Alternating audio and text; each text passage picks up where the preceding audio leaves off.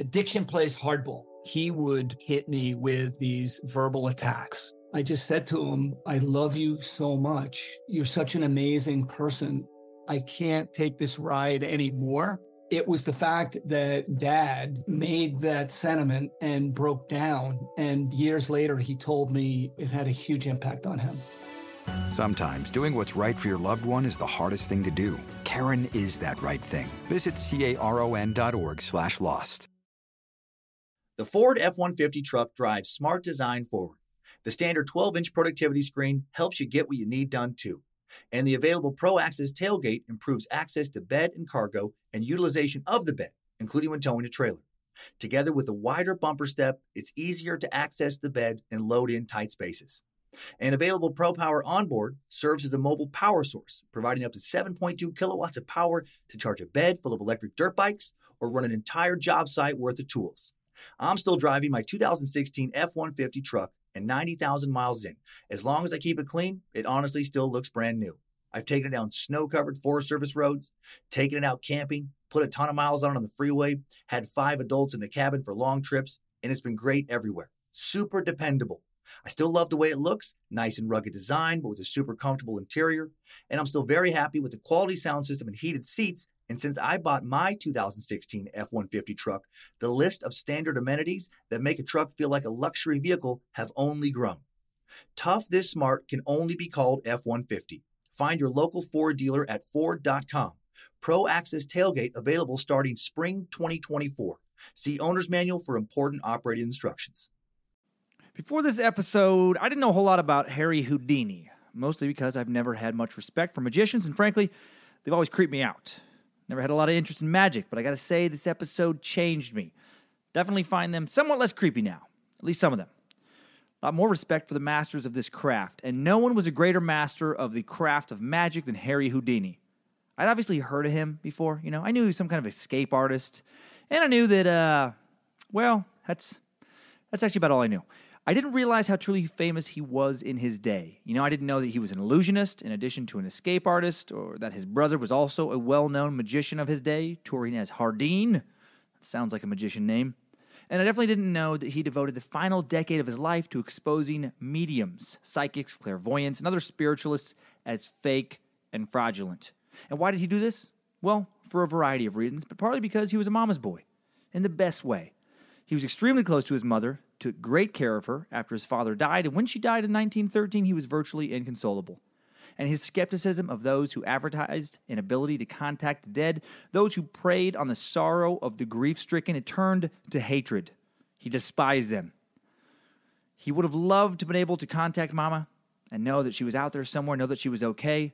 And he hated the pieces of shit who took this desire and tried to monetize that grief by pretending to contact the deceased. Many people were skeptical of spiritualists, but they didn't have his highly trained illusionist eye that could consistently reveal the tricks of their trade no matter how skilled they were at concealing them. Houdini became so obsessed with exposing these con artists that his final touring show was actually called 3 Shows in 1, Magic, Escapes, and Fraud Mediums Exposed. So let's get magical, you time suckers. Let's get skeptical, you spiritualists. Put your Ouija board away, and let's find out if any of you can escape the powerful pull of the great Houdini on today's Time Suck. You're listening to Time Suck.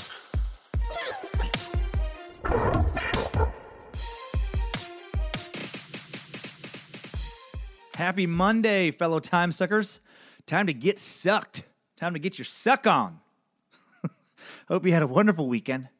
I know things are crazy in the world right now, and someday, I'm sure I'll dig into all the divisive events we're currently bearing witness to, but not today, not for a while. No one's ready to understand the other side's arguments, in my opinion.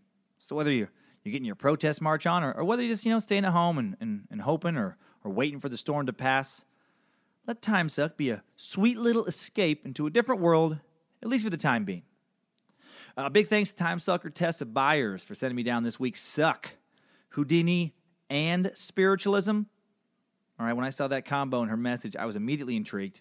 And thanks to everyone else who sent in suggestions this past week. They've all been added to the list I look over before heading down some strange web hole. Most have come via email at admin@timesuckpodcast.com, where you can send some of your own topics if you don't know, where to message me. And thanks for all the kind messages, by the way, I received as well. telling me how much you've enjoyed this little creative endeavor we are all adventuring with. You guys are the fucking best. All right, let's get into it. Houdini. The dude who used to sneak out of straitjackets in Shark Tanks or some shit like that a long time ago, right? The object of hero worship of magicians everywhere. Houdini. The guy, Michael Paul Glaser, the original Starsky of Starsky and Hutch, played in the 1976 ABC made-for-TV movie that no one watched called The Great Houdinis. Houdini. The guy, young Will Wheaton, of later Star Trek fame, played in a 1987 ABC made-for-TV movie called Young Harry Houdini that no one watched. After Will starred in one of the best movies of the 80s, Stephen King's 1986 coming-of-age tale, Stand By Me. ABC loved making shitty movies about Houdini. Houdini! The man Jonathan Sheck. Jimmy, from That Thing You Do, portrayed in the 1998 TNT made-for-TV movie called Houdini that no one reviewed, and only 21% of audience members barely liked on Rotten Tomatoes. Houdini. The man Adrian Brody portrayed in the 2014 History Channel miniseries, you probably never realized was ever made, called, you guessed it, Houdini. Variety magazine said of the miniseries, long before the credits roll, it's hard not to wish Houdini would simply disappear. That's not exactly a glowing review. Well, long before Houdini was the inspiration for a litany of terrible and forgettable television programming, the man led a storied life, one that we should get familiar with before diving into the whole magician versus spiritualist battle that originally caught my attention. So behold, the wonders of a time-suck timeline. Strap on those boots, soldier. We're marching down a time-suck timeline. Let's start with 1874. Harry Houdini was born Eric Weitz in Budapest, Hungary on March 24, 1874 to Mayor Samuel Weitz, a rabbi, and Cecilia Steiner. He was the middle child in a household of 7 children, and in 1878, when young Eric was 4, the family moved to a hotbed of 19th century Jewish culture. You guessed it, Appleton, Wisconsin. Of course they did. Appleton, a.k.a. New Jerusalem. Hopefully you know that's not true. Not true about the hotbed of Jewish activity. No, he did move to Appleton. Mayer moved his family to this extremely white and Gentile city to be its first rabbi at the Zion Reform Jewish Congregation Synagogue.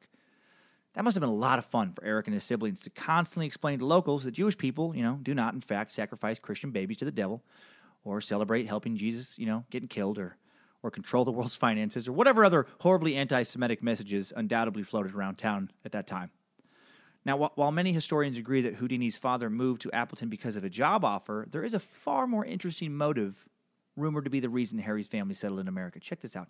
There's a lot of historical speculation that Harry's father had challenged a Hungarian prince to a sword duel for insulting him, and then they fight, he kills the prince, and he has to flee the country. That's right, fucking sword duel. How cool is that?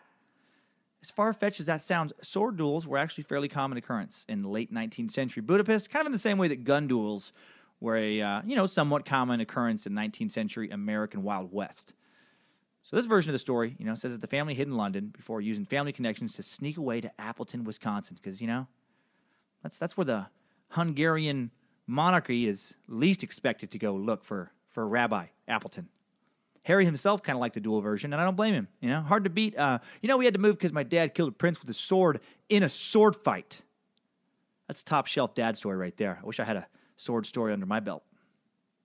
So anyway, sword duel or no, 4 years later, in December of 1882, when Eric is 8, his dad loses his job at the congregation, apparently mostly over an inability to speak English. Who knew? Only speaking Hungarian and Yiddish, maybe a little German, would be enough to get by in 1870s Appleton. God, it's crazy, right? Family heads to Milwaukee and enters what was not, according to Houdini, the best period of his childhood.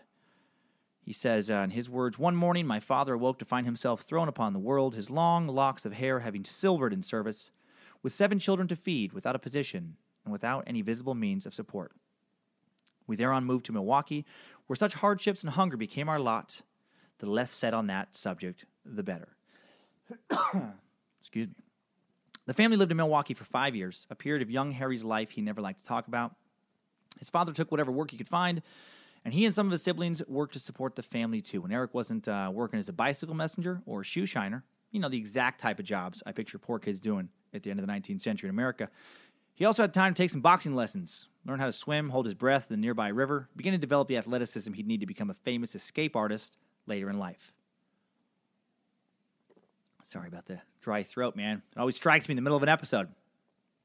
Apparently, he was a hell of a boxer, supposedly beating the ass of a young Mickey Riley, a kid who would grow up to become a respected prize fighter. Mickey Riley was the only person who 4 times clobbered the famous Battling Nelson, the future lightweight champion of the world. And young Harry whipped the man who whipped Nelson. There's a great quote from Patsy McCartan, the local boxer and a fireman who taught both Mickey and young Houdini to fight. And what a fucking great boxing coach name, by the way. Patsy McCartan. Of course that dude taught boxers. Patsy McCartan doesn't work as a seamstress, you know? Hey, Patsy McCartan, can you get that vest finished up? He fights fires, and he teaches kids to fight the McCartan way. That's the McCartan way. Fire and fist. If he had a place today, he'd have an Instagram account at Fire and Fist. Patsy McCartan, trainer to the stars. Anyway, that's what he says about young Houdini. He says, Nelson was so mean he'd fight for a ham sandwich, he tells a sports writer in the Milwaukee Sentinel. But he was afraid of Mickey Riley, and Riley was afraid of that kid Eric Weiss. Eric Weiss, a.k.a. Harry Houdini. It's easy to understand how Harry got the confidence to become a master showman, dude. The dude was a badass. Well, young Harry was most likely first exposed to showmanship and entertainers in Milwaukee as well. Circuses were a big deal back then. Young Harry undoubtedly read about them a lot in the paper. I guess they were a big deal mostly because, TV hadn't been invented yet. Once TV came along, a lot of people were like, fuck the circus. People like myself. But anyway, they were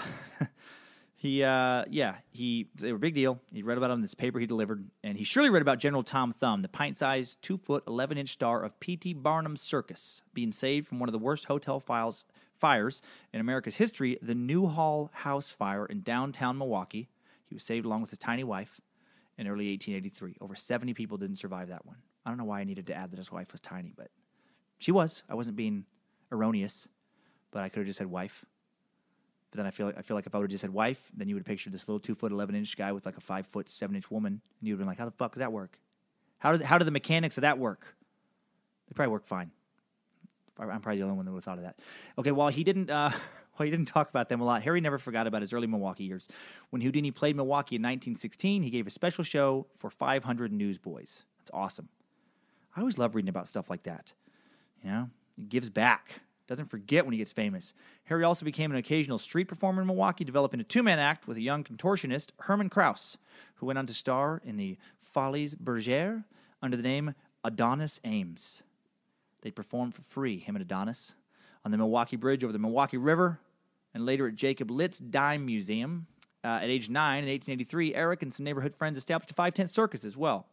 Wearing red woolen stockings, he billed himself as Eric, the Prince of the Air.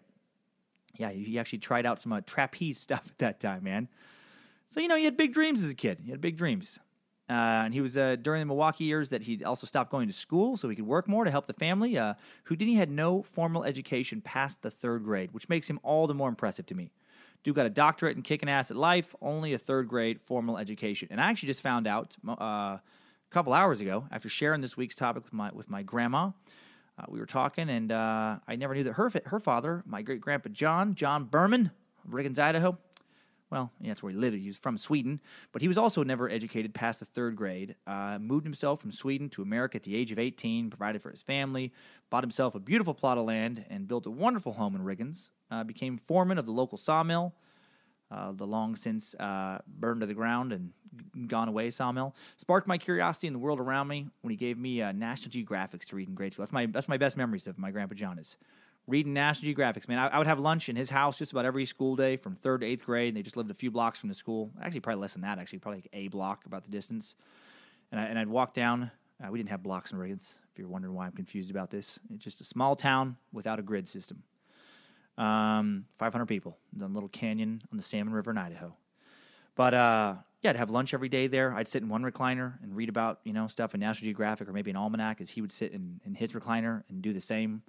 And then we talk about it afterwards, Just a very curious, intellectual man who, just like Houdini, never made it past the 3rd grade. Love stuff like that. So, Houdini, he may have been poor and somewhat miserable in Milwaukee, but the seeds of who he would later become, pretty much all planted in Milwaukee. And then in 1886, at the age of 12 years old, Harry leaves Milwaukee in search of better work to properly help out his family. Now, no one knows exactly where he went. He didn't really like talking about this to biographers and such, and just people in general. But Texas and Missouri pop up a lot as probable places he made it all the way from Wisconsin. And this shit just blows me away because, my 11-year-old son, just 1 year than Harry when he did this, he wouldn't make it 12 hours on his own. He would die of fright. He would be found in the fetal position, and they'd be like, how did he pass? He was scared to death. Was it something trying to attack him? No, he was just so scared of being out on his own that he just curled up and passed. I would have too at his age, This is a kid still needs light in the hallway, at night to fall asleep because he's scared of monsters. I have to practically beat him to go mow the lawn. And then I worry about him cutting his hand off while he does because he's fucking space cadet, constantly living in some daydream about football cards, PS4, or playing with his dog. But Eric / Harry had already been employed full-time for a couple years. By the time he's 12, takes off on his own. Oh, my God. And again, there's, the one thing I learned about this episode more than any other one I did is... very hard to nail down stats in this guy, but B, a lot of people that believe one way, a lot of people that believe the other. So I'd have to go to 4, 5, 6 different websites to kind of try and verify what most likely happened. Try and pull from biographers and more legitimate sources. But even among historians, a lot of debate about what went on, and especially this time of his life. Some people say he ran away. Some people say he went to go work to support the family. Some accounts say he was gone for 1 year. Some accounts say he was gone for 2 years. And again, Harry himself was very reluctant to talk about this period of life. He was kind of ashamed of the hardships he went through. But what we do know is around 1887, Eric, a.k.a. Harry, he's 13, and his family gets a huge break. Kind of like a fairy tale comes true. They receive some financial assistance from a rich uncle. Who hadn't had that dream at one point? Just wishing you had some rich uncle who could just provide for you. And this uncle had just begun to make a killing in the yeast business. Yeah, making that yeast money, making that yeast cash. Not kidding. His mom's brother-in-law, Simon Newman, owned a yeast company in Brooklyn and made a little scratch. By 1888, he'd hooked up with some whiskey makers, started making that kind of yeast money young yeast makers only dream about. Took everything I had, not to say he was making yeast dough. Every time I was talking, the last 30 seconds, I wanted to be like, making that yeast dough rise. A lot of yeast puns. How often do you get to make yeast puns? Anyway, sorry, I just had to vomit that out there. By the 1890s, Simon Newman's Atlantic Yeast and Old Colony Gin were the only serious rivals to one of America's great business successes, the Fleischmann brothers. I don't know a lot about yeast, but even I know about Fleischmann yeast, right? Those little square packets, I think they come in 3s at the grocery store. Not that I have a lot of yeast experience. Well, apparently Uncle Yeast helps Harry's family relocate to New York City, where they then get jobs, and Harry joins the team. His dad works at a sewing bench, and Harry works as a tie cutter. Very old-timey sounding jobs, right? They just feel right. What do you do there, young sir? I'm currently gainfully employed as a tie cutter. Oh, good for you, young man. You continue with that industrial spirit, and you'll have a fine life ahead of you. Right? Just feels right. Harry also finds time to kick a little more ass in athletics over in New York, becoming a member of the Pastime Athletics Club, competing and winning some foot races, boxing matches again, bike races, swim races, even tried out for the Olympic team. God damn, man, dude was a champion triathlete before there were triathlons, which began in their current form in 1974, by the way, in San Diego. Reading stuff like this always makes me feel a little bad about myself, because I love to make excuses for my failures and shortcomings. Even the podcast, I'll be like, in hindsight, I'll listen to a few of them. I'm like, yeah, well, I could have made a better one, but if I didn't have to take the dog out or pick up the kids from school, I could have been a really good basketball player growing up if only my parents would have pushed me harder. I could have gotten better grades on tests, but I had to work to, had work to do at my library work study job. I could have had a sitcom if only I would have went to L.A. earlier, but I had to stay in Spokane because I was married and my wife didn't want. It's all excuses. I could have done all kinds of stuff, but instead I spent hours, getting really good at Street Fighter 2 on Super Nintendo, or watching 4 movies in a row on a Saturday afternoon instead of practicing something useful. Like I'd be fluent in several languages if I could go back in time to when I was about 11 or 12 and just make it a strong decision to put half the time I would spend jerking off over the next few decades into learning languages. I probably know like 12 languages. Harry, though, man, he put his time to good use, right? He attacked life like the young boxer he was, refused to let hardships beat him. Well, the rest of us like a Sunday back in time, while his peers were beaten off, he was beating life. What if he would have said that during his speech? That would have been so fucking great back in like 1910. As a young child, while many of my peers beat their wieners, I beat life. And people were like kind of inspired, but kind of like, really? You couldn't have come up with a better analogy than that? You can see the intensity he kind of directed his life just in any picture taken of the dude. Like I'll have a bunch of pictures up of this episode, like I've been doing with a lot of them at timesuckpodcast.com in the episode description. And just look at his eyes, so focused, such a powerful gaze. Just if you try to bullshit me, I will know immediately kind of gaze.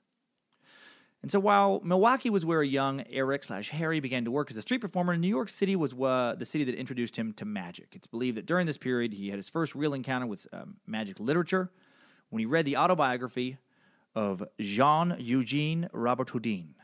What a name. A French magician considered to be the first pioneer of modern-day magic. And as a sign of respect to Robert Houdin, Harry adds an I to Houdin and gives that as his last name. Starts to teach himself card tricks, starts performing with his work colleague and fellow tie cutter Jacob Hyman as the brothers Houdini. Houdini's brother Theo, a.k.a. Dash, later replaces Hyman in the act, which, makes sense. It's hard to beat out Houdini's actual brother to be in the brothers Houdini. So that's how he got his last name of Houdini. And then the name Harry was an homage to another famous magician, the American magician Harry Keller, extremely popular when Harry was young.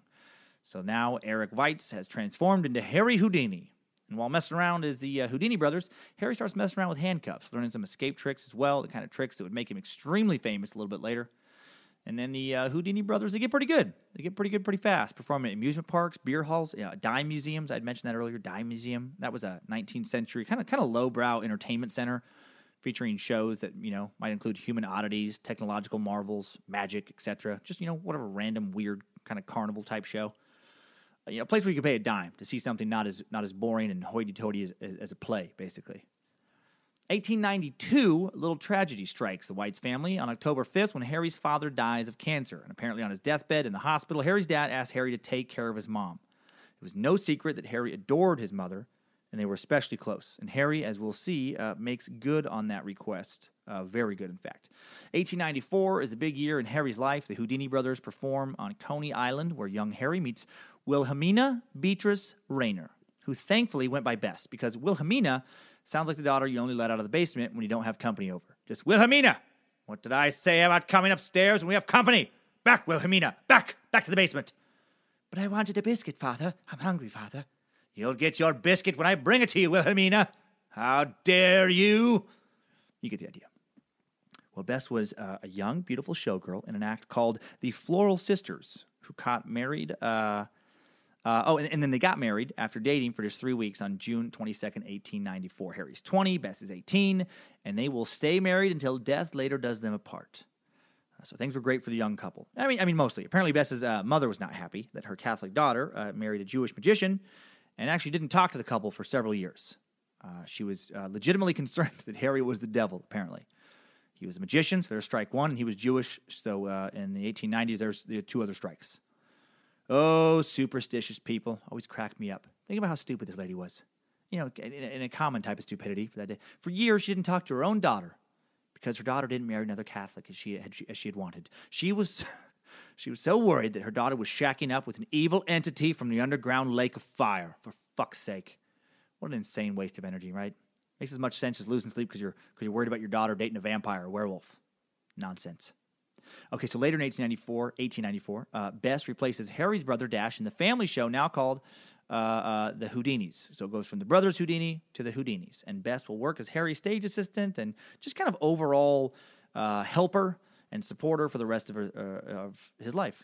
And for the next 5 years, the couple, who will never have kids, speculation is that Bess was not able to become pregnant due to some type of medical condition. They traveled around the country working odd venues, dime museums, beer halls, etc. Occasionally toured with the Welsh Brothers Circus, where they sang and danced and performed a trick called the Metamorphosis, in which they switched places in a locked trunk. Harry's first big stage illusion. Well, during this time, Houdini just kind of works on the fundamentals of his craft. He works on his voice and showmanship, always honing every angle of his career, leaving nothing to chance. And most important to his later career, he continues to work on handcuff escapes, becoming quite the expert in that niche. And then in 1899, his hard work pays off. Harry gets his first big break performing at a beer hall in St. Paul, Minnesota. Vaudeville theater owner, manager, and theatrical booking agent Martin Beck saw Houdini do his handcuff trick and was impressed enough to offer him a gig at a theater instead of a beer hall, which led to a lifetime of bigger and better gigs. Martin Beck, by the way, great agent name. You know? Hi, I'm Martin Beck. I book theaters across the country.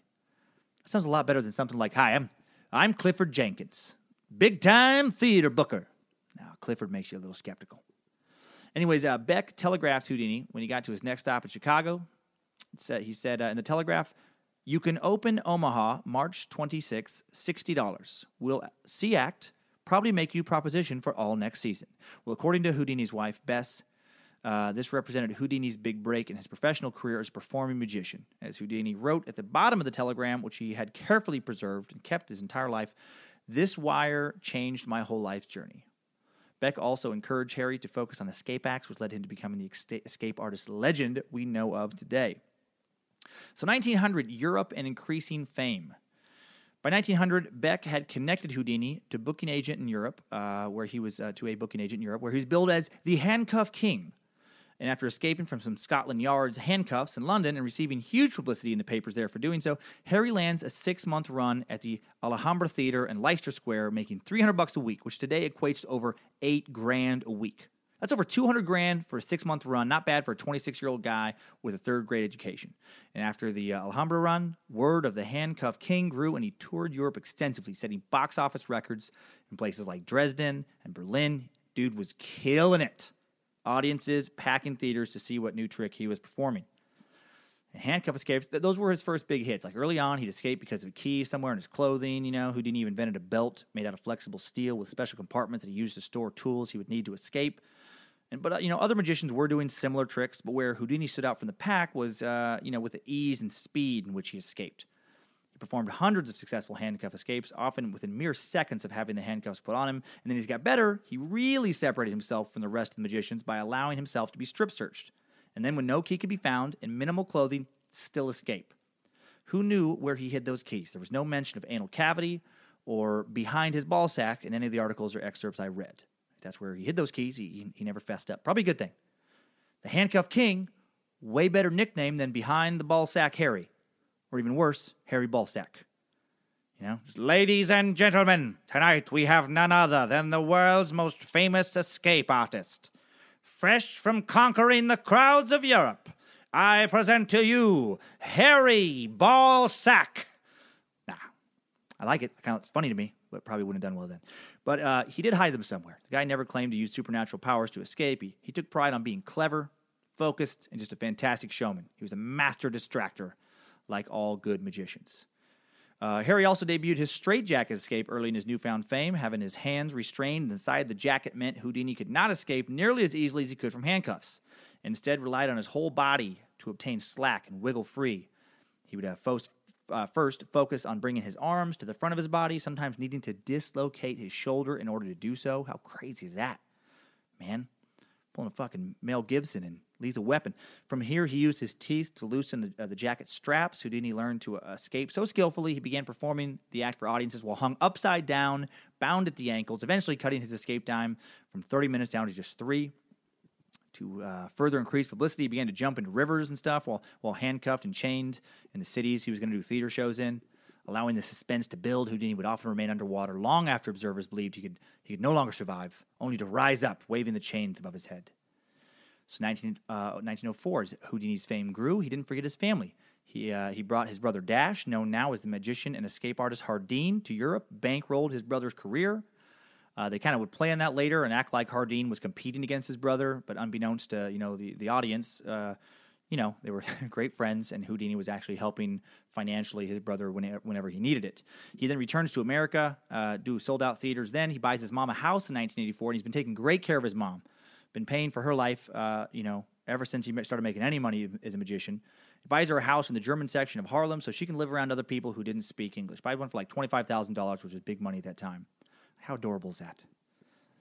1906, the dude was a master of publicity as well as escapes, and he started doing bigger and bolder tricks out in public to advertise his skills and shows, capturing the imagination of people around the world. Like on New Year's Day in 1906, the infamous Houdini broke out of what was said to be the strongest and toughest jail in Washington, D.C.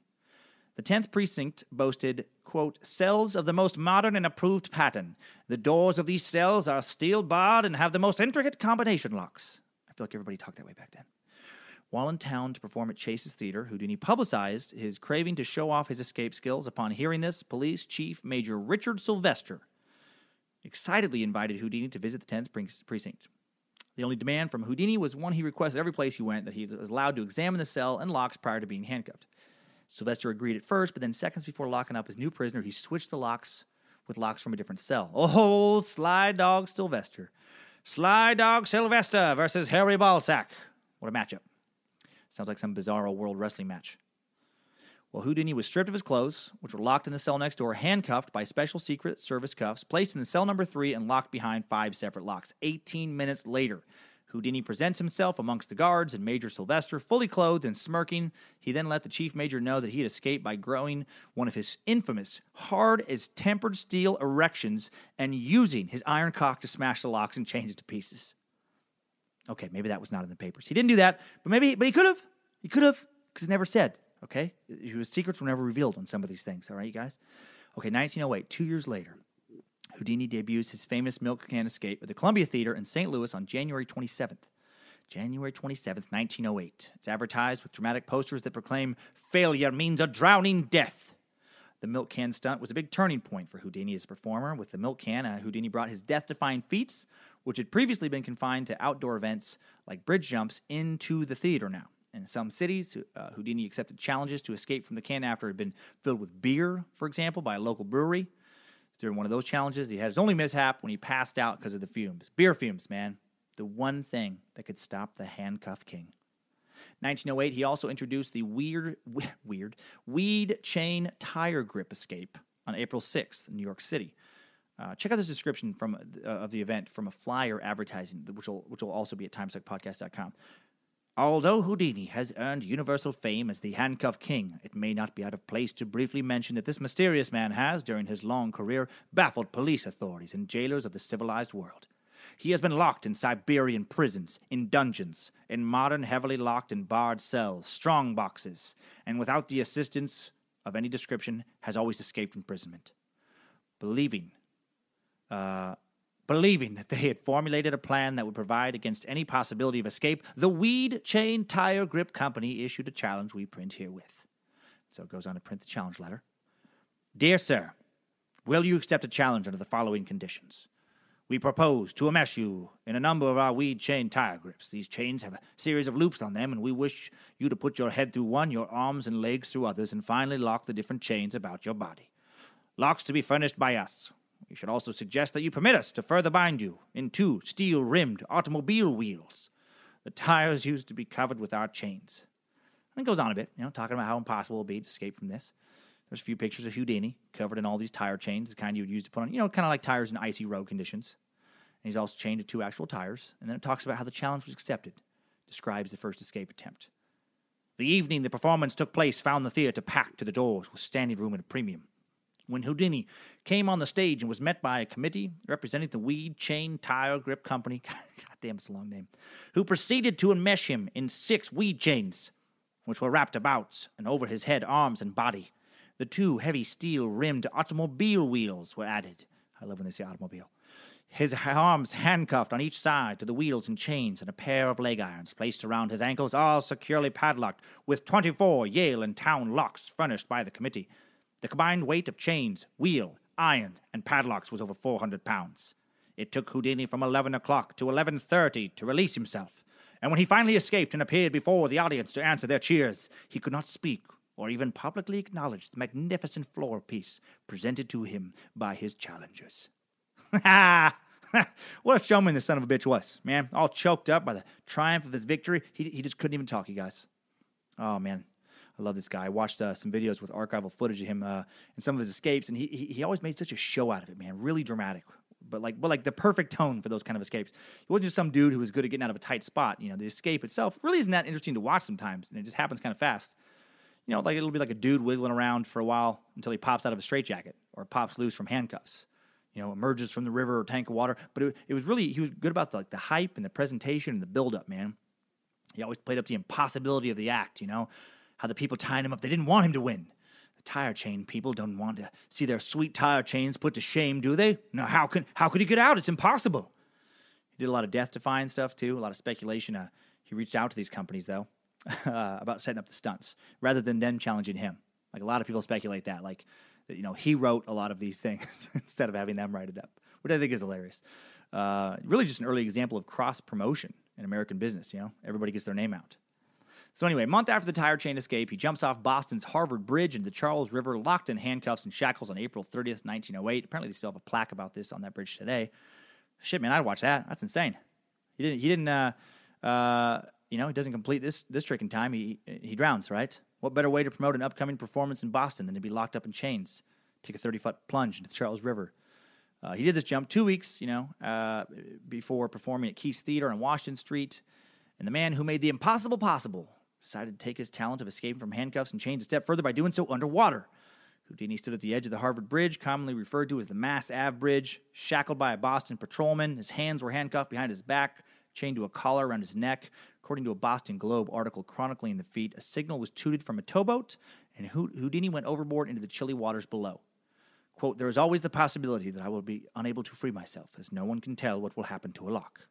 That's what Houdini told the paper. "However, I am a good swimmer, have confidence in myself, and I hope to perform this feat successfully." People spoke so much more precisely back then. The Globe estimated some 20,000 spectators gathered to see Houdini's leap, including the mayor of Boston and the mayor of Cambridge. They waited 40 seconds for the magician to resurface, which he did with shackles in his hands. What a badass, man. No wonder why we're still talking about him today. Honestly, the more I research this guy, the more my opinion changes about magicians. The really good ones are mesmerizing. Now, like the cheese dick guy with the corny jokes doing card tricks with a fucking ruffly silk shirt and some white gloves, maybe even a top hat, not interested in that guy. I've worked with some comedy magicians years ago who actually did dress like that. Not into it. And David Copperfield, as famous as he is, he bugs me too, man. He looks too much like a magician. He looks like he was built rather than born. Like not entirely human. Like Copperfield looks like some kind of Westworld robot magician. But Penn and Teller, David Blaine, love it. And even more into it now. Not that you incredibly successful bastards need my approval. And even some of the really, good close-up magic card trick guys are good. It messes with your mind. I will say I've had those, performed in front of me sometimes. It does mess with your mind when you watch them as close as you can, looking for what they're doing to trick you, and you cannot, for the life of you, figure it out. It's like your mind can't process it. Your brain just shuts down in a sense. That, in a way, trick or not, is it's truly magical. Okay, and so it went for the next few years of Houdini's life. More death-defying public escapes, thrown overboard from a boat in New York's East River in 1912, hands and feet manacled, put inside a wooden crate that's nailed shut and wrapped in ropes, waited to sink to the bottom of a river with 250 pounds of lead. He resurfaces 57 seconds later. Crate's found intact, manacles still inside. Magic, ta-da! Several times, I would watch the video of these performances, and he'd escape from the straitjacket while suspended upside down, hanging from a hook on a crane. Several stories about the large crowd that had gathered in the street below to watch him. Like he's really kind of up in the ante, He's doing more intense things. He'd get a ton of publicity from a stunt like that, and then he'd sell a ton more theater tickets, and people would watch him get tied up, lowered into a vat of water, or milk, or beer, or whatever, while manacled or put in a straitjacket, and he'd get out of that. And his main theatrical version of this type of stunt was called the Chinese water torture cell. In this escape, Houdini's feet were locked in stocks. He was lowered upside down into a tank filled with water. The mahogany and metal cell featured a glass front through which audiences could actually watch Houdini struggle underwater. The stocks were locked, or under milk, or whatever the fuck he was swirling in. The stocks were locked at the top of the cell, and a curtain concealed his escape. In the earliest version of this torture cell, a metal cage was lowered into the cell, and Houdini was enclosed inside of that, making it even more difficult, because the cage prevented Houdini from turning around in there. The cage bars also offer protection should the glass break. The original cell was built in England, and where Houdini first performed the escape from an audience of one as part of a one-act play he called Houdini Upside Down. And he would do that. He would do it in front of one person so he could copyright the effect and have grounds to sue imitators later when they stole it, which he did. Dude was a solid businessman, man. No one was going to take his stunts from him. And he did some illusions, like I had mentioned earlier. Wasn't all escapes, His most famous illusion was vanishing an elephant, Jenny the elephant, to be precise, at New York's Hippodrome in 1914. All that, again, on a third-grade education. Fascinating dude.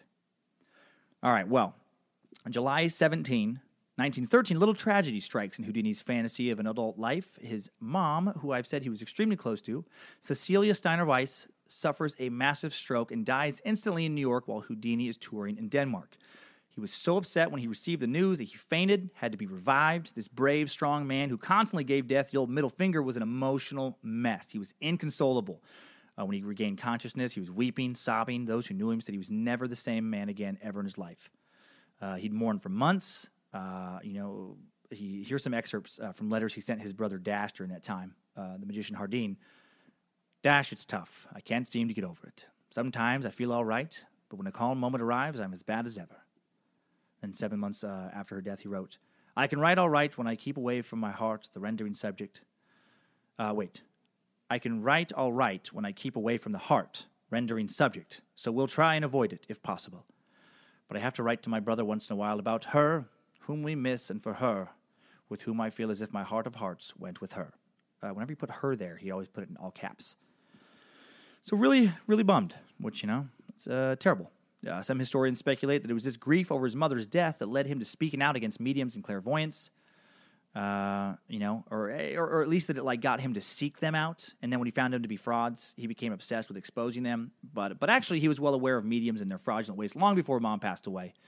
In the book Houdini and Conan Doyle, author Christopher Sanford says that Houdini attended a series of seances at the age of 11 in an attempt to communicate with his recently deceased half-brother, Herman, which actually wasn't that weird. It sounds weird if you were to do that now. But this was very common at that time. Like spiritualists, they were big in the 19th century. Later, when his father died, Houdini sold his watch to attend a professional psychic reunion with Rabbi Weiss. Neither experience convinced him he was speaking to his brother or his father. Even at that young age, the boy who would become Houdini could sense fraud. Certainly these experiences I could be seen as some psychological ammunition for later hostility towards these mediums. Harry also had a personal involvement with spiritualism. He felt guilty that he had kind of helped do some of that himself when he was younger. He and his wife Bess dabbled in putting some seance shows before his big break, and he wrote about that. Later in life, he wrote, At the time, I appreciated the fact that I surprised my clients, but while aware of the fact I was deceiving them, I did not see or understand the seriousness of trifling with such sacred sentimentality and the baneful result which inevitably followed. To me, it was a lark. I was a mystifier.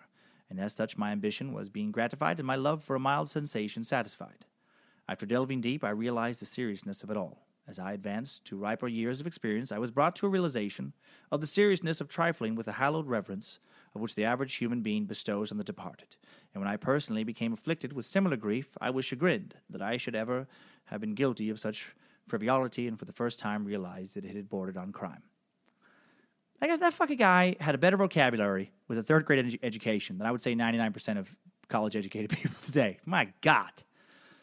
But anyway, Harry's his mother's death does factor into his determination to expose mediums as frauds. It just doesn't happen until much later, in June 17th, 1922, when his mom is supposedly channeled by Lady Doyle, wife of his friend and author, Sir Arthur Conan Doyle.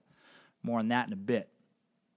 Eventually, Houdini does come out of formal grieving. He continues to successfully tour, new escapes, new shows. He begins to collect an immense library of books to educate himself about as fully as possible as he could about the world around him. Becomes friends with leading intellectuals, artists of the day. The guy had very little formal education, but was a voracious reader, constantly continued to educate himself.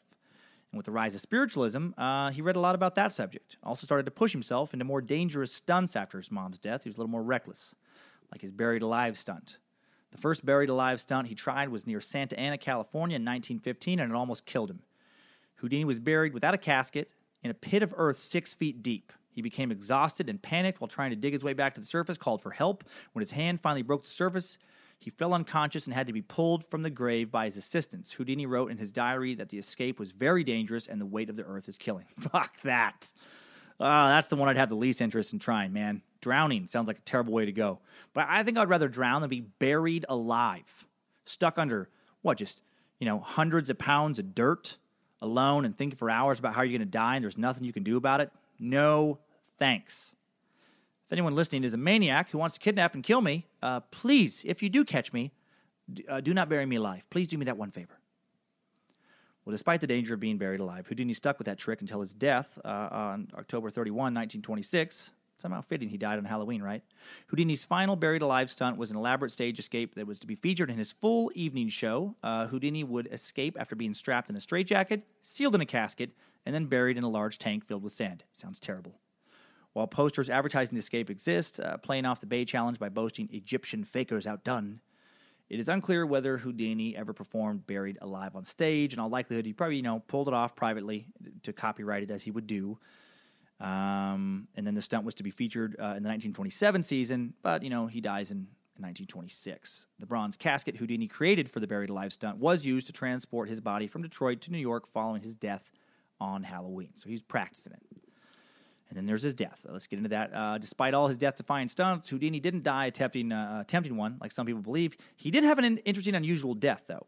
When Houdini was getting ready for a show on October 22nd, 1926 in Montreal, Canada, a couple students from local McGill University visited him in his dressing room. Apparently, Houdini had delivered a lecture at McGill University a few days prior, about exposing fraudulent spiritualists and mediums. And afterwards, he stayed around to chat with various faculty members and some students. And one of these students was named Samuel J. Smilovich. And that student approached Houdini with a sketch he'd made of the escape artist. Houdini was impressed enough with the drawing to invite the young man to come backstage after one of his shows and just to do a full portrait. Well, Smilovich took Houdini up on the offer, bringing along his friend Jack Price to meet the magician in the lobby of the Princess Theater the morning of Friday, October 22nd. They followed Houdini to his dressing room, and a few minutes later, another McGill student named Jocelyn Gordon Whitehead knocks on the door. What then occurred was later described by Jack Price and included in a book by Sir Arthur Conan Doyle. Houdini was facing us and lying down on a couch, at the time reading some mail, his right side nearest us. The first-year student, Whitehead, engaged Houdini more or less continually, whilst my friend Mr. Smilovich continued to sketch Houdini. The student was the first to raise the question of Houdini's strength. My friend and I were not so much interested in his strength as we were in his mental acuteness, his skills, his beliefs, and his personal experiences. Houdini stated that he had extraordinary muscles in his forearms, in his shoulders, and in his back, and he asked all of us present to feel them, which we did. Man, this guy was super talented, but also super into himself. I mean, I get being proud of your body, but I've never understood the whole, hey, man, hey, bro, come feel my muscles. I didn't realize Harry could be so bro-y, man. Hey, bro, come check out this bicep. It's pretty nice, huh? So big and so tight. Now feel my traps. Put your hands on my traps. Huh? How about those quadriceps? You rub my quadriceps, man. Rub them. Feel them. Feel the separation on those heads, man. All four of them. I'm 52 years old, bro. I'm 50 years old. I'm fucking yoked. I don't know. Comes across a little homoerotic, a little bit midlife crisis-y to me. Anyway, maybe it's normal at the time. Back to Sir Arthur Conan Doyle's written account. The first-year McGill student asked Houdini whether it was true that punches in the stomach did not hurt him. Houdini remarked rather unenthusiastically that his stomach could resist much, though he did not speak of it in superlative terms. Thereupon he gave Houdini some very hammer-like blows below the belt, first securing Houdini's permission to strike him. Houdini was reclining at the time with his right side nearest Whitehead, and the said student was more or less bending over him. These blows fell in the part of the stomach to the right of the navel, and was struck on the side nearest to us, which was in fact Houdini's right side. I do not remember exactly how many blows were struck. I am certain, however, of at least 4 very hard and severe body blows, because at the end of the second or third blow, I verbally protested against this sudden onslaught on the part of this first-year student, using the words, quote, "Hey there, you must be crazy. What are you doing?" or words to that effect. But Whitehead continued striking Houdini with all his strength. Houdini stopped suddenly in the midst of a punch with a gesture that he'd had enough. At the time Whitehead was striking Houdini, the latter looked as though he was in extreme pain and winced as each blow was struck. Houdini immediately after stated that he had no opportunity to prepare himself against the blows, as he did not think that Whitehead would strike him as suddenly as he did and with such force, but that he would have been in better position to prepare for the blows if he had risen from his couch for this purpose. But the injury to his foot prevented him from getting about rapidly. Now, some people disputed Harry would ever ask somebody to punch him when this story got out, but friends of Houdini had heard him brag about his fitness. You see a picture of this dude at 50, he was yoked, very muscular physique for a man in the 1920s. His escape attempts relied partly on that physical fitness. Remember, like for the straitjacket, he had to pump himself up to then have his muscles go slack to have room to escape, some wiggle room. An artist friend of Harry's, Al Hirschfeld, who had a great career doing caricatures and paintings of celebrities that graced the covers of the New Yorker, New York Times, Life magazine, etc., did say that Harry would sometimes ask him to hit him in the stomach. Al would say, he could swell his stomach and shrink it and withstand blows. He would say to me, hit me as hard as you can. And I'd say, well, I don't want to. And he'd say, no, do it. And I would hit him I would hurt my hand. Before I'd hurt him. So he's really into fucking showing off his muscles. So some historians, again, say he challenged audience members at his shows to punch him in the stomach to prove he could withstand any blow. Some say he didn't do this. I'm going to go with sometimes he did. I think that was part of his thing. Even my daughter, Monroe, who bought me some who I'd bought in some, my daughter's buying me Houdini stuff, who I'd bought some kind of Houdini magic kit, she knew about his stomach. She literally said when I told her I was researching Houdini, he was the guy who could take a punch to the stomach, right? So I think, it might not have been his part of the posters, but occasionally he would encourage people to do this. And I only make a big point of that because there was all this speculation after he died that he was poisoned by spiritualists, or that this guy was just some maniac to bring this up and he was like some assassin hired by spiritualists. But no, he was just a fucking nut who had heard this about Harry. And what a dick, because apparently, Harry told this kid that he could indeed withstand the blow. But then, before Harry could, fucking stand up and brace himself, the shithead hits him 4 times. Sounds like, just above his junk, lower stomach. Now, look, I don't know a lot about fighting, but I've taken some martial arts classes off and on over the course of my life. And I've been used as a prop by instructors to demonstrate how to absorb a punch or a kick. And I've been kicked in the stomach by a grown man hard enough to just kind of send me flying back 4 or 5 feet across the room with no pad, just straight kick to the stomach. And I took it, and I was fine because I was ready for it. I braced for it. I exhaled. Let the blow push my body instead of resisting it. I went with the direction of the blow. Wasn't that big of a deal. But I've also had my 11-year-old son, when I wasn't ready for it, fucking hit me in the stomach on the couch, and not fun. Way more painful and very upsetting. Was not happy with him when he did that. Fucking hurts. Huge difference. Preparation is everything. I will say there was some part of the blame, though, on Harry, though, too. He seemed a little too eager to impress these kids, I don't know. Also, Jocelyn Whitehead seems like a huge douche. Really just, maybe he was douchey because his name was Jocelyn. Isn't that a fucking girl's name? I don't know. Well, anyway, Houdini apparently performs through a lot of pain that night in Montreal, and the next several nights he's having trouble sleeping. His stomach hurts so much. And we find out later his stomach hurt because, unbeknownst to him, his appendix had ruptured. When he finally sees a doctor in Detroit, a couple days later, he's found to have a fever of 102 degrees and acute appendicitis. He was advised to go to the hospital for immediate surgery, but he decides to complete his show as planned. By the time he arrives on stage, his fever is 104.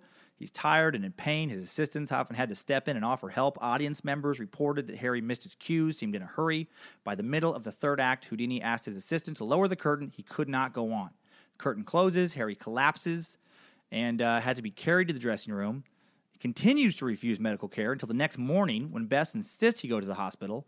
He finally relents, has his appendix removed, but is too fucking late. It had already ruptured. Doctors didn't have any hope for survival. On October 31st, 1926, surrounded by his wife and brother, Harry Houdini dies of the infection caused by appendicitis. Now, Houdini's funeral was held on November 4th, 1926 in New York with more than 2,000 mourners in attendance. He's buried in Queens, in New York at the Machpelah, Machpelah Cemetery with the crest of the Society of American Magicians inscribed on his grave. In fact, the society continues to hold its broken wand ceremony every November at Houdini's graveside. Bess Houdini dies in 1943, not allowed to be buried alongside her husband, as she had requested because she was not of Jewish descent. Some good old silly religious nonsense, all right? Oh, man. Can't let Christina be buried there. No, it's only for Jewish dead. God doesn't want that. Look, you guys. God is super interested in where dead humans are buried. It's very important to him. It's very, very important. He gets fucking pissed if you don't follow his death rites. You would think some omnipotent, omnipresent, all-powerful, miraculous creator of the universe would be above such petty squabbles, but separate cemeteries, you guys. Really important to me. Well, there was a lot of speculation about Harry's death. Like I said, a lot of people believe he was poisoned by spiritualists. He was furious over exposing him. No legitimate historians believe that.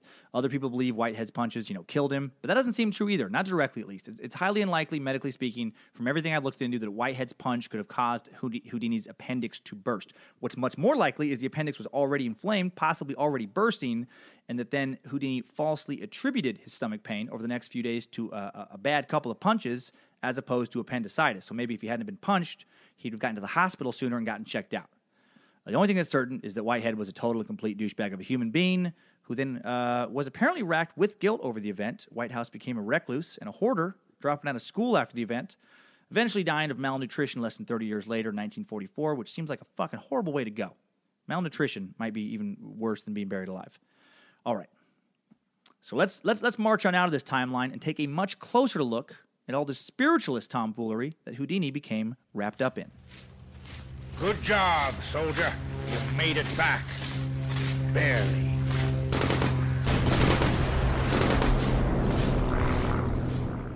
Okay, so let's really dig into this Houdini versus spiritualist now that we know a lot about Houdini. Let's find out when he got serious about it. The real genesis of Houdini's anti-spiritualism or spiritualism crusade is rooted in his friendship with Sir Arthur Conan Doyle, the guy who wrote Sherlock Holmes, amongst other things. After World War I, spiritualism was suddenly back in vogue, and Doyle, who had lost his son in the war, became a passionate champion of, quote, the movement.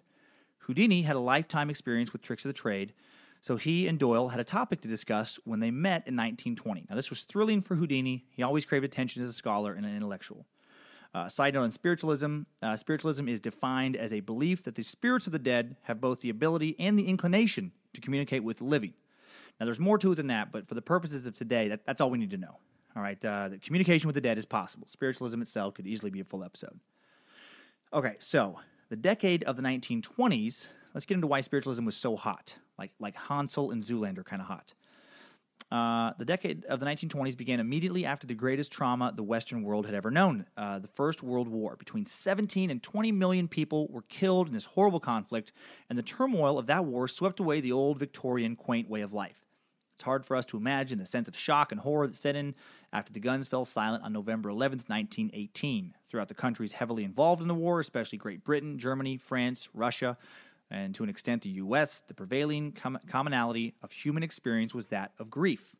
In English-speaking countries, one of the ways this grief found expression was through the spiritualism movement. It was already around for decades before the war, but now it seemed more like a necessity than a novelty. All these grieving relatives needed closure. They needed to talk to the loved ones they'd lost. And while I'm sure some mediums had the best intentions, I'm sure a lot of them were fucking scumbags who saw a lot of dollar signs and all that grief. A medium, by the way, is just a person claiming to be able to contact the spirits of the dead and to communicate between the dead and the living. So, Harry Houdini goes to visit his friend and author, Sir Arthur Conan Doyle, the former doctor who created Sherlock Holmes and also wrote The Lost World, the inspiration for the Jurassic Park movie franchise.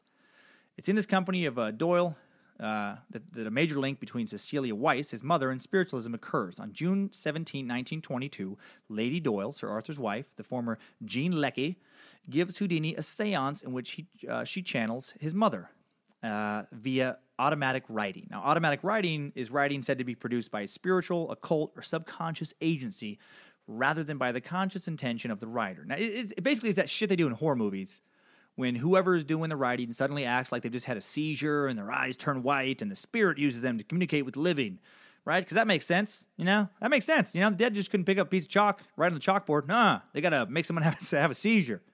Got to make them do it. Well into her automatic writing, Lady Doyle makes embarrassing mistakes like writing in English instead of German, because German was what Harry's mother spoke, and making the sign of the cross even though his mom was Jewish. So maybe Lady Doyle thought Harry's mom converted in the afterlife. Well, Houdini doesn't say anything at the time. You know, Sir Doyle was a guy he wanted to be really good friends with, and he's polite, and he keeps his thoughts to himself. But then Sir Arthur takes this as a sign that Houdini was swayed to his side of the argument and that spirits were real and says so publicly. And this puts Harry in an awkward situation, which I totally get. Like, we've all been with someone who says some crazy shit, and you don't immediately call them out on it because, you know, you don't want to start an argument.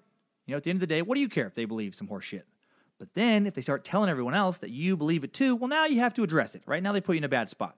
It's like I co-hosted a show once with a lady who told me she believed in all kinds of crazy stuff. Some of you listeners have already heard about her. Like, you know, she told me she believed in the lizard Illuminati. And when she would tell me stuff like that, in my head, I was like, what the fuck are you talking about? How could you be that stupid? Like, how do you honestly believe in that nonsense? What is wrong with you? But I didn't say that. I just kind of smiled and was like, oh, really? Oh, wow. Oh, that's intense. You know, because I had to keep working with her. I just wanted us to get along. You know, and it's hard to get along with someone after you've just taken a dump on their beliefs and made it clear that you think they're a moron. But if she would have started telling everyone else that I also believe in Lizard Illuminati, well, now I got to fucking say something. Now it has to get awkward because you've taken it too far, right? I'd rather have one person hate me than everyone else think I'm out of my goddamn mind. So this is the situation Doyle puts Houdini in. And while Houdini didn't work with Doyle, he did, again, really value their friendship. But now he has to speak out on the topic, and what he has to say is not complimentary about spiritualism. Doyle responds defensively, and suddenly Houdini is in a public debate with one of the great intellectuals of the age and somebody he really wanted to be buddies with. This is what drives him to then go after other mediums. He's going to win this fight at all costs. He's going to prove that he's right, that his side of the argument is right, not Doyle. He's a super competitive dude. He also discovers that it makes fantastic theater. 10 years after the death of his mother, Cecilia Weiss, Houdini becomes America's foremost debunker of fraudulent mediums. How did he expose them? All right, how did he get these shysters? First, he disguised himself and attend one of their shows, and once he figured out what trick they were doing, he'd often come back to the show with some journalists and some scientists so that, they'd be torn apart in the papers, academic magazines, and have their career destroyed. Dude did not fuck around. Let's look at the case, his most famous case of going after a medium. It's Houdini versus Mina Crandon, who was probably the most popular spiritualist he debunked, to show exactly how he kind of went after these people. July 23rd, 1924, Harry Dooney. Okay.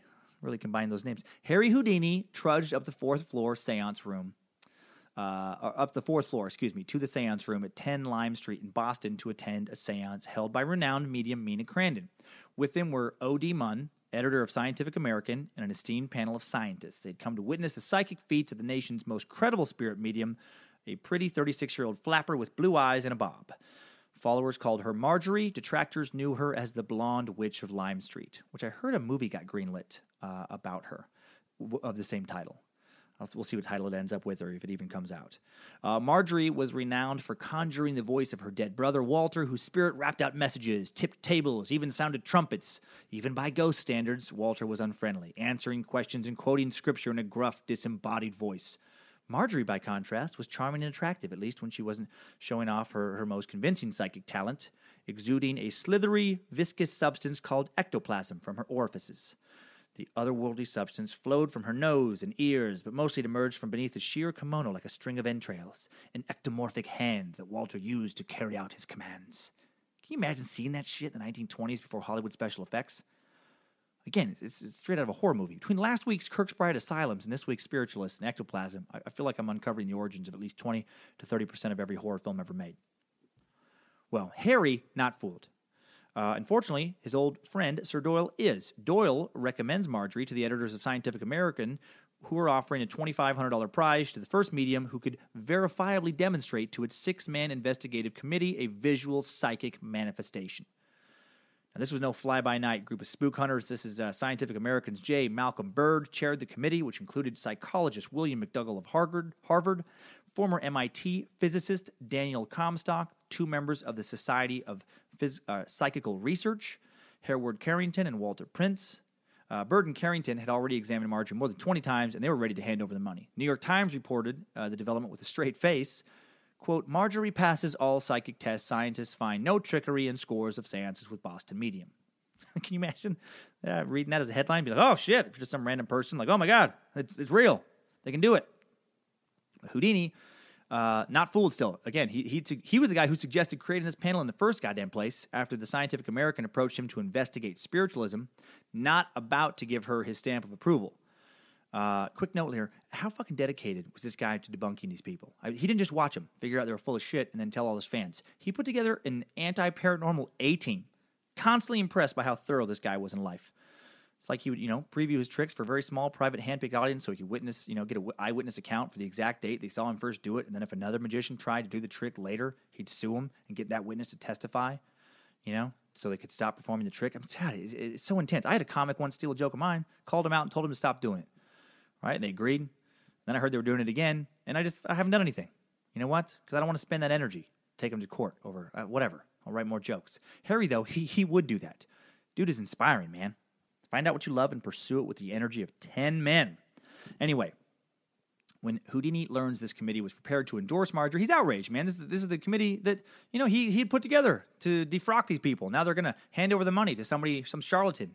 And have already exposed, he's already exposed the tricks of other celebrity mediums. Houdini was sure the committee was about to be duped once more. He cancels his own shows and heads to Boston. Again, imagine that, man. He's got theater shows, sold-out theater shows lined up. He's like, nope, fuck it. This is more important. I got to get Marjorie. So the show begins in Boston, and Marjorie greets Harry and his panel of scientists and then takes her seat with a 3-sided Chinese screen, the lights dimmed. Because, you need a Chinese screen and dim light to contact the dead. Everybody knows that. You can't just sit in a yard on a sunlit afternoon and talk to the dead. Everybody knows the dead hate picnics. No, the dead like the dark and Chinese screens. because even though they're dead and somehow powerful enough to talk with living, they're also very eccentric in particular. So soon enough, an eerie whistling fills the room, because that's another thing the dead love, whistling. On cue, the spirit of Walter whispered his arrival, and even touching Houdini on the side of his right leg. After a break, he ordered an electric bell enclosed in a wooden box brought to Houdini's feet. Then Walter levitated a megaphone and boomed, "Have Houdini tell me where to throw it." "Toward me," Houdini said, and the megaphone flew through the air and crashed in front of him. And that was just the beginning. Throughout the evening, Walter produced a sequence of metaphysical spectacles, ringing the bell box on command, tipping over the wooden screen.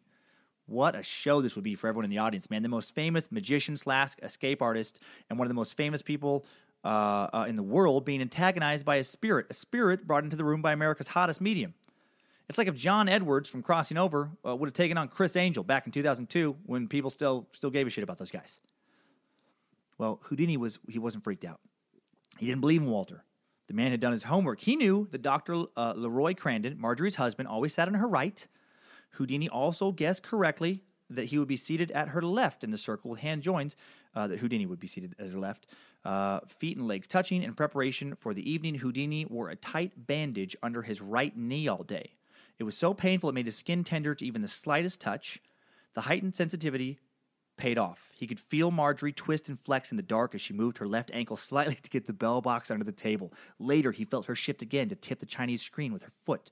The flying megaphone stumped Houdini for a few hours, but he eventually figured out that Marjorie had placed it on her head, dunce cap style, with a momentarily free hand. She then jerked her head in the direction to send it crashing to the floor. Jesus!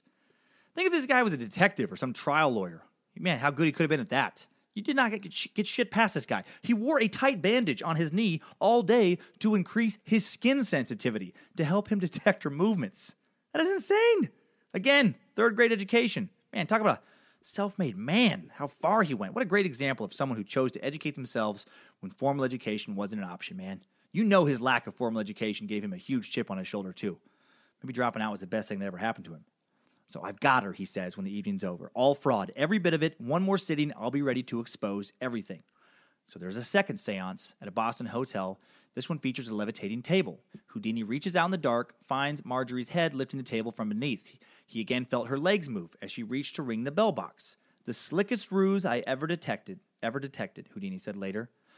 But when he announced his findings to the committee, he was asked to hold off a public denunciation. The committee was conflicted. When it refused to award the prize after several additional seances, the spiritualist became enraged, as did the spirit. "Houdini, you goddamn son of a bitch," Walter roared at a seance. "I put a curse on you that will now follow you every day for the rest of your short life." Bird and Carrington, still firmly under Marjorie's seductive spell, continue to report that she has supernatural powers.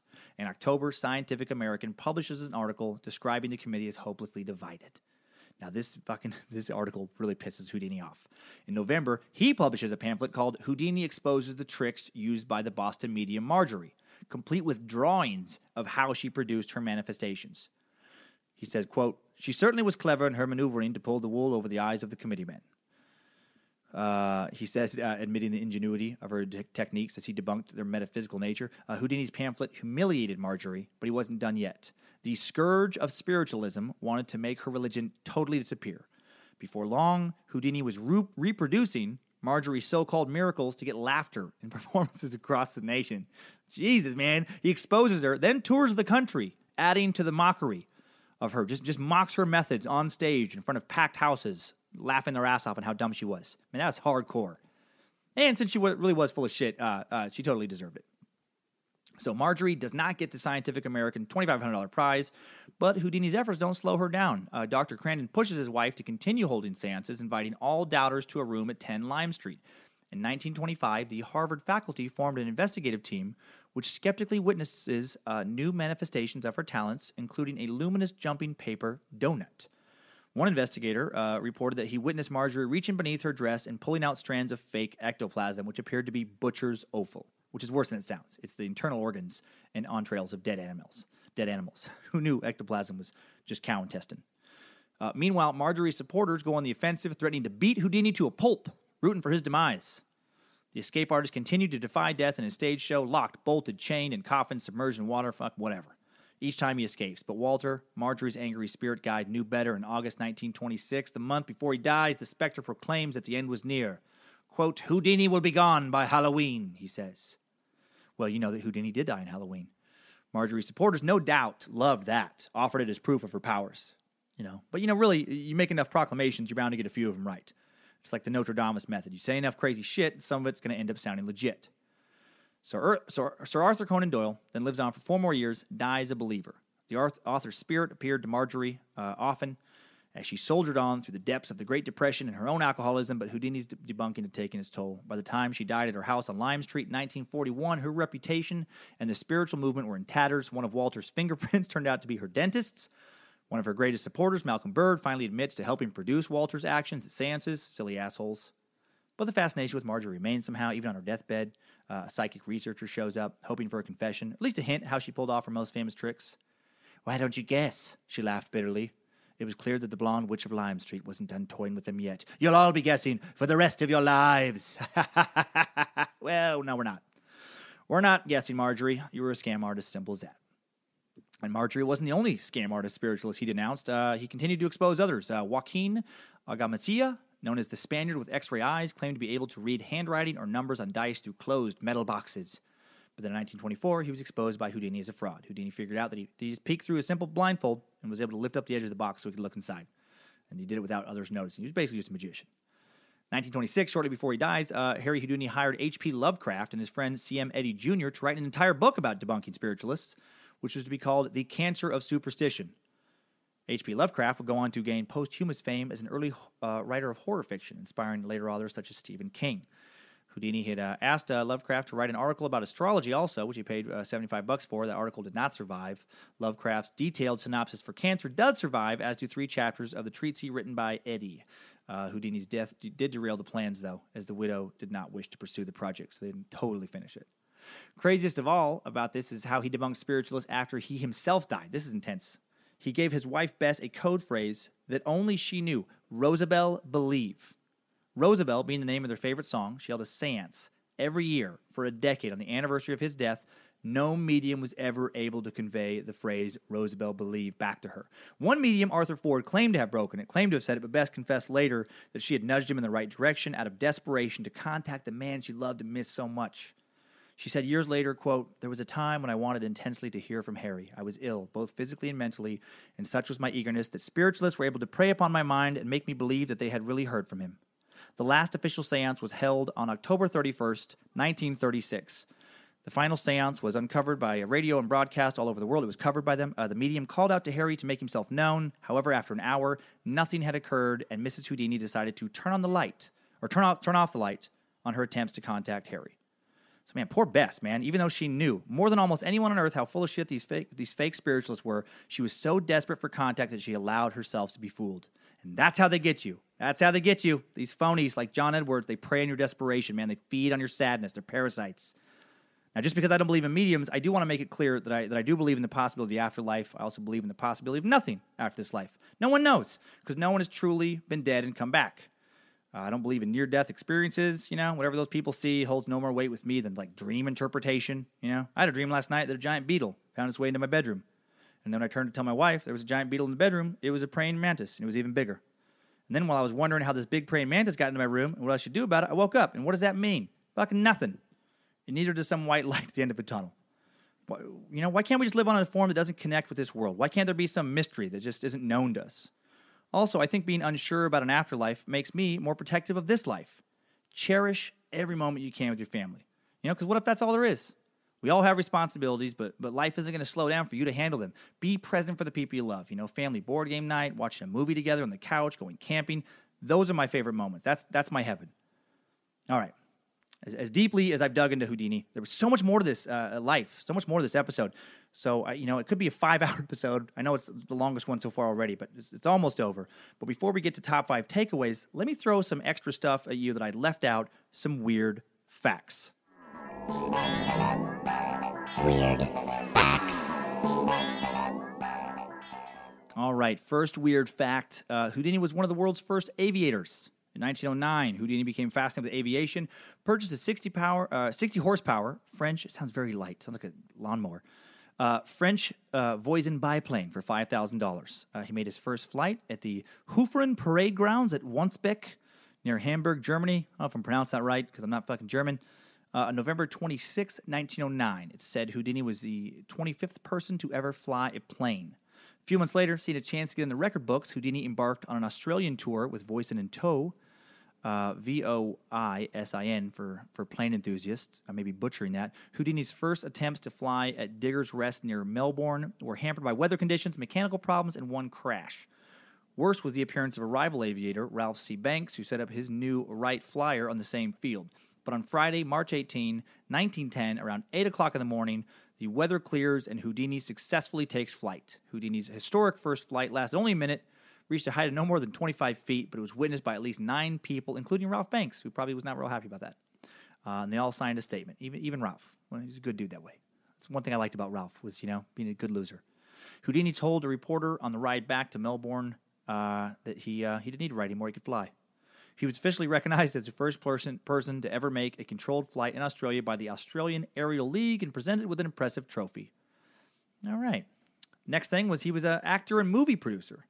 Houdini was an early star of silent films, doing 2 for Paramount Pictures, The Grimm Game in 1919, Terror Island in 1920. Now, The Grimm Game was considered his best movie, widely considered to have been a lost film until a complete print of the film was acquired by Turner Classic Movies from Larry Weeks, a former juggler from Brooklyn who had obtained his copy from the Houdini estate, They then restored and aired it in 2015. How does a juggler have enough money to buy the last copy of Houdini's best film? Apparently, he was an incredibly successful juggler. He was a vaudeville act, a big headliner for a lot of years. Ah, man, that's still weird to me. I met a lot of jugglers. Weird dudes.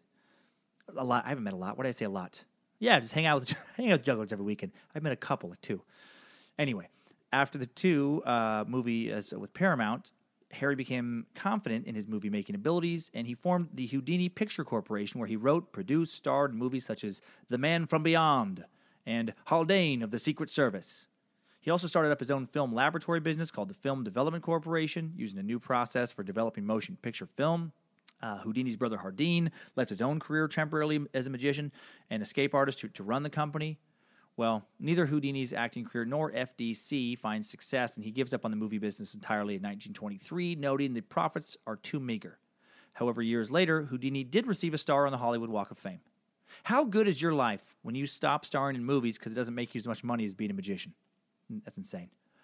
Another weird fact, Houdini's postage stamp has a hidden image. The U.S. Postal Service put a hidden image on their 2002 commemorative stamp with a special viewing lens that can be obtained from the post office. That's how one can see this image of Houdini wrapped in chains. The image representing the magician's art of deception. How cool is that? Not only do you get a commemorative stamp, you get one that requires a viewing lens. Another thing I thought was weird about Houdini was his fascination with the macabre. Houdini was fascinated with anything that had to do with death. Even known for performing stunts on death row, he collected detailed information on murderers, purchased the first electric chair, also bought the writing desk of literary master of the macabre Edgar Allan Poe. Man, the more I learn about him, the more I feel like Houdini might have liked this podcast. I definitely would have liked to meet him. Sounds cool as shit. Finally, the man had a strange sense of humor, which I love. He and Bess were never able to have children. There's speculation that Harry was sterile. Also speculation that Bess had a condition called primary amenorrhea. This is a diagnosis if you turn 16 and haven't menstruated. It's usually caused by some problem in your endocrine system, which regulates your hormones. Anyway, so they couldn't have a real child. They had an imaginary one, a boy named after Harry's father, Mayer, and they wrote about young Mayer many times in letters to each other over the years. They would write about Mayer growing up and being so proud of him. They finally stopped writing about him once he became president of the United States. That's fucking great. They, through letter form, grew an imaginary child into the president. So aviator, movie star, producer, honored with the coolest stamp in the history of the post office, collector of the macabre, father of an imaginary, very successful son. Those are some weird facts. Weird facts. All right. So now I know everything I wanted to find out about Harry Houdini and his battle with spiritualists. I hope you do too. Let's quickly rehash the best parts with some top 5 takeaways. Time suck. Top 5 takeaways. Third grade education. Harry Houdini accomplished everything you heard about in this episode on a third grade education. The dude moved out on his own to find better work to support his family at the age of 12.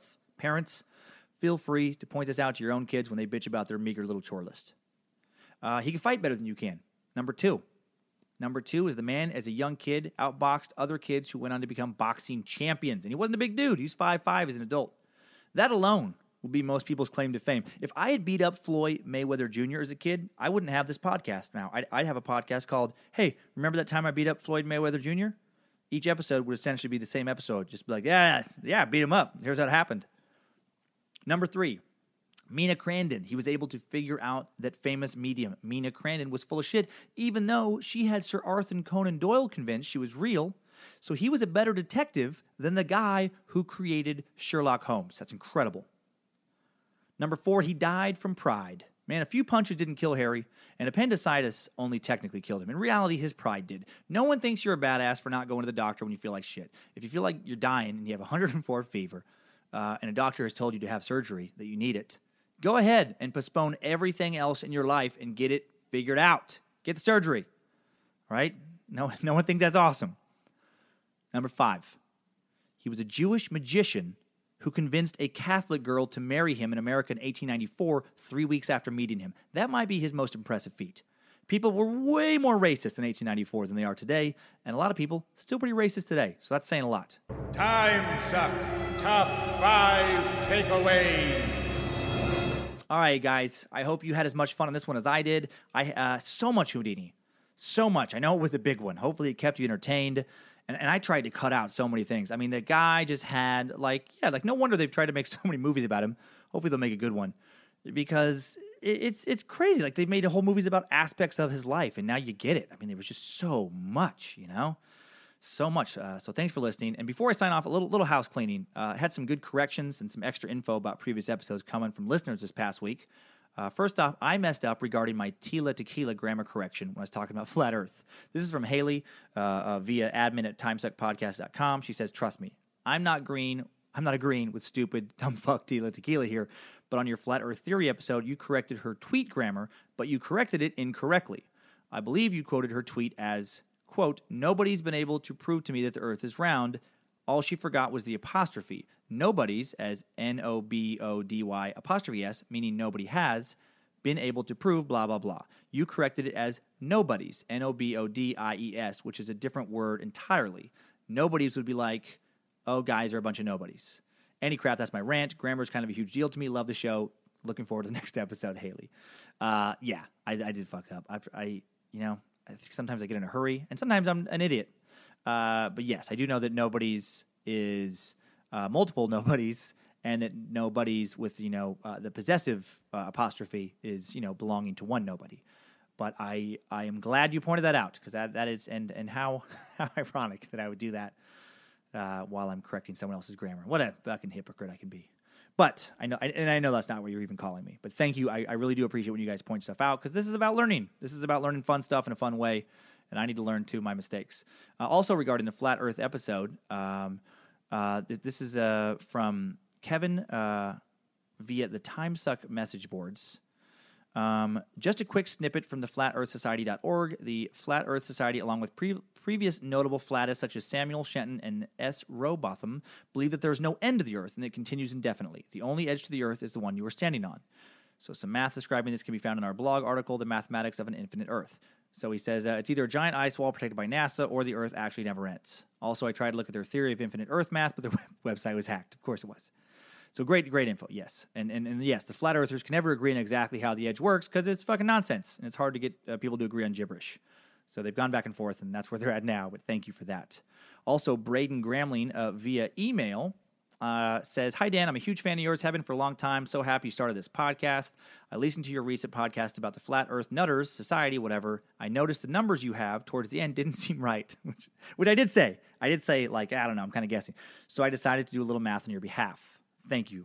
Thank you very much. He says, Braden says, you suggested the circumference of their version of the Earth may be close to 35,000 miles, but if you envision the Earth being pressed from the top into a disk, which is correct, that's what I did, it is safe to assume the radius of the new disk is half the current circumference, which is 24,901. The circumference equation is C equals pi d, d being 2r.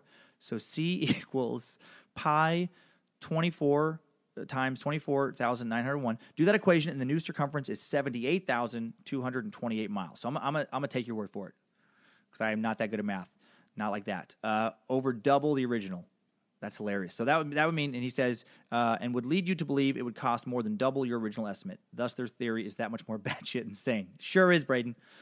They're gonna need double. They're gonna need to double up on those NASA fucking ICE security guards. Who knew?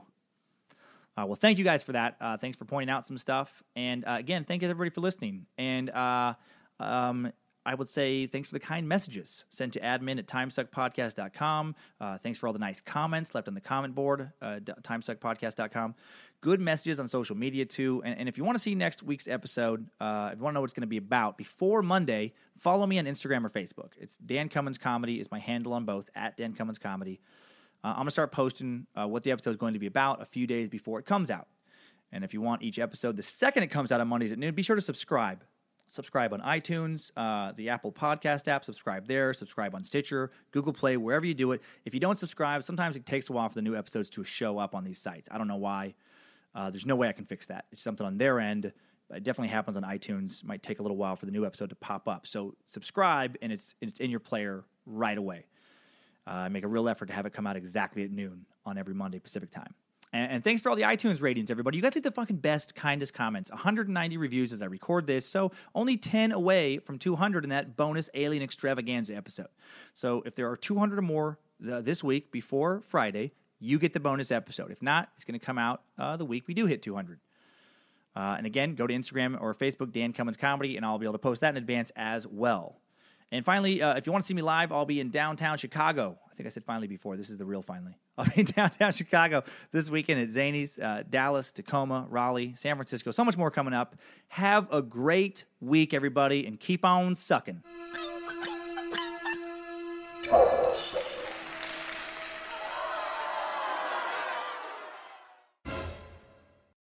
Hi, Max. I wanted to share something with you. I wanted to tell you how grateful I am and how you've embraced your sobriety since day one. I'm grateful for how you changed your life.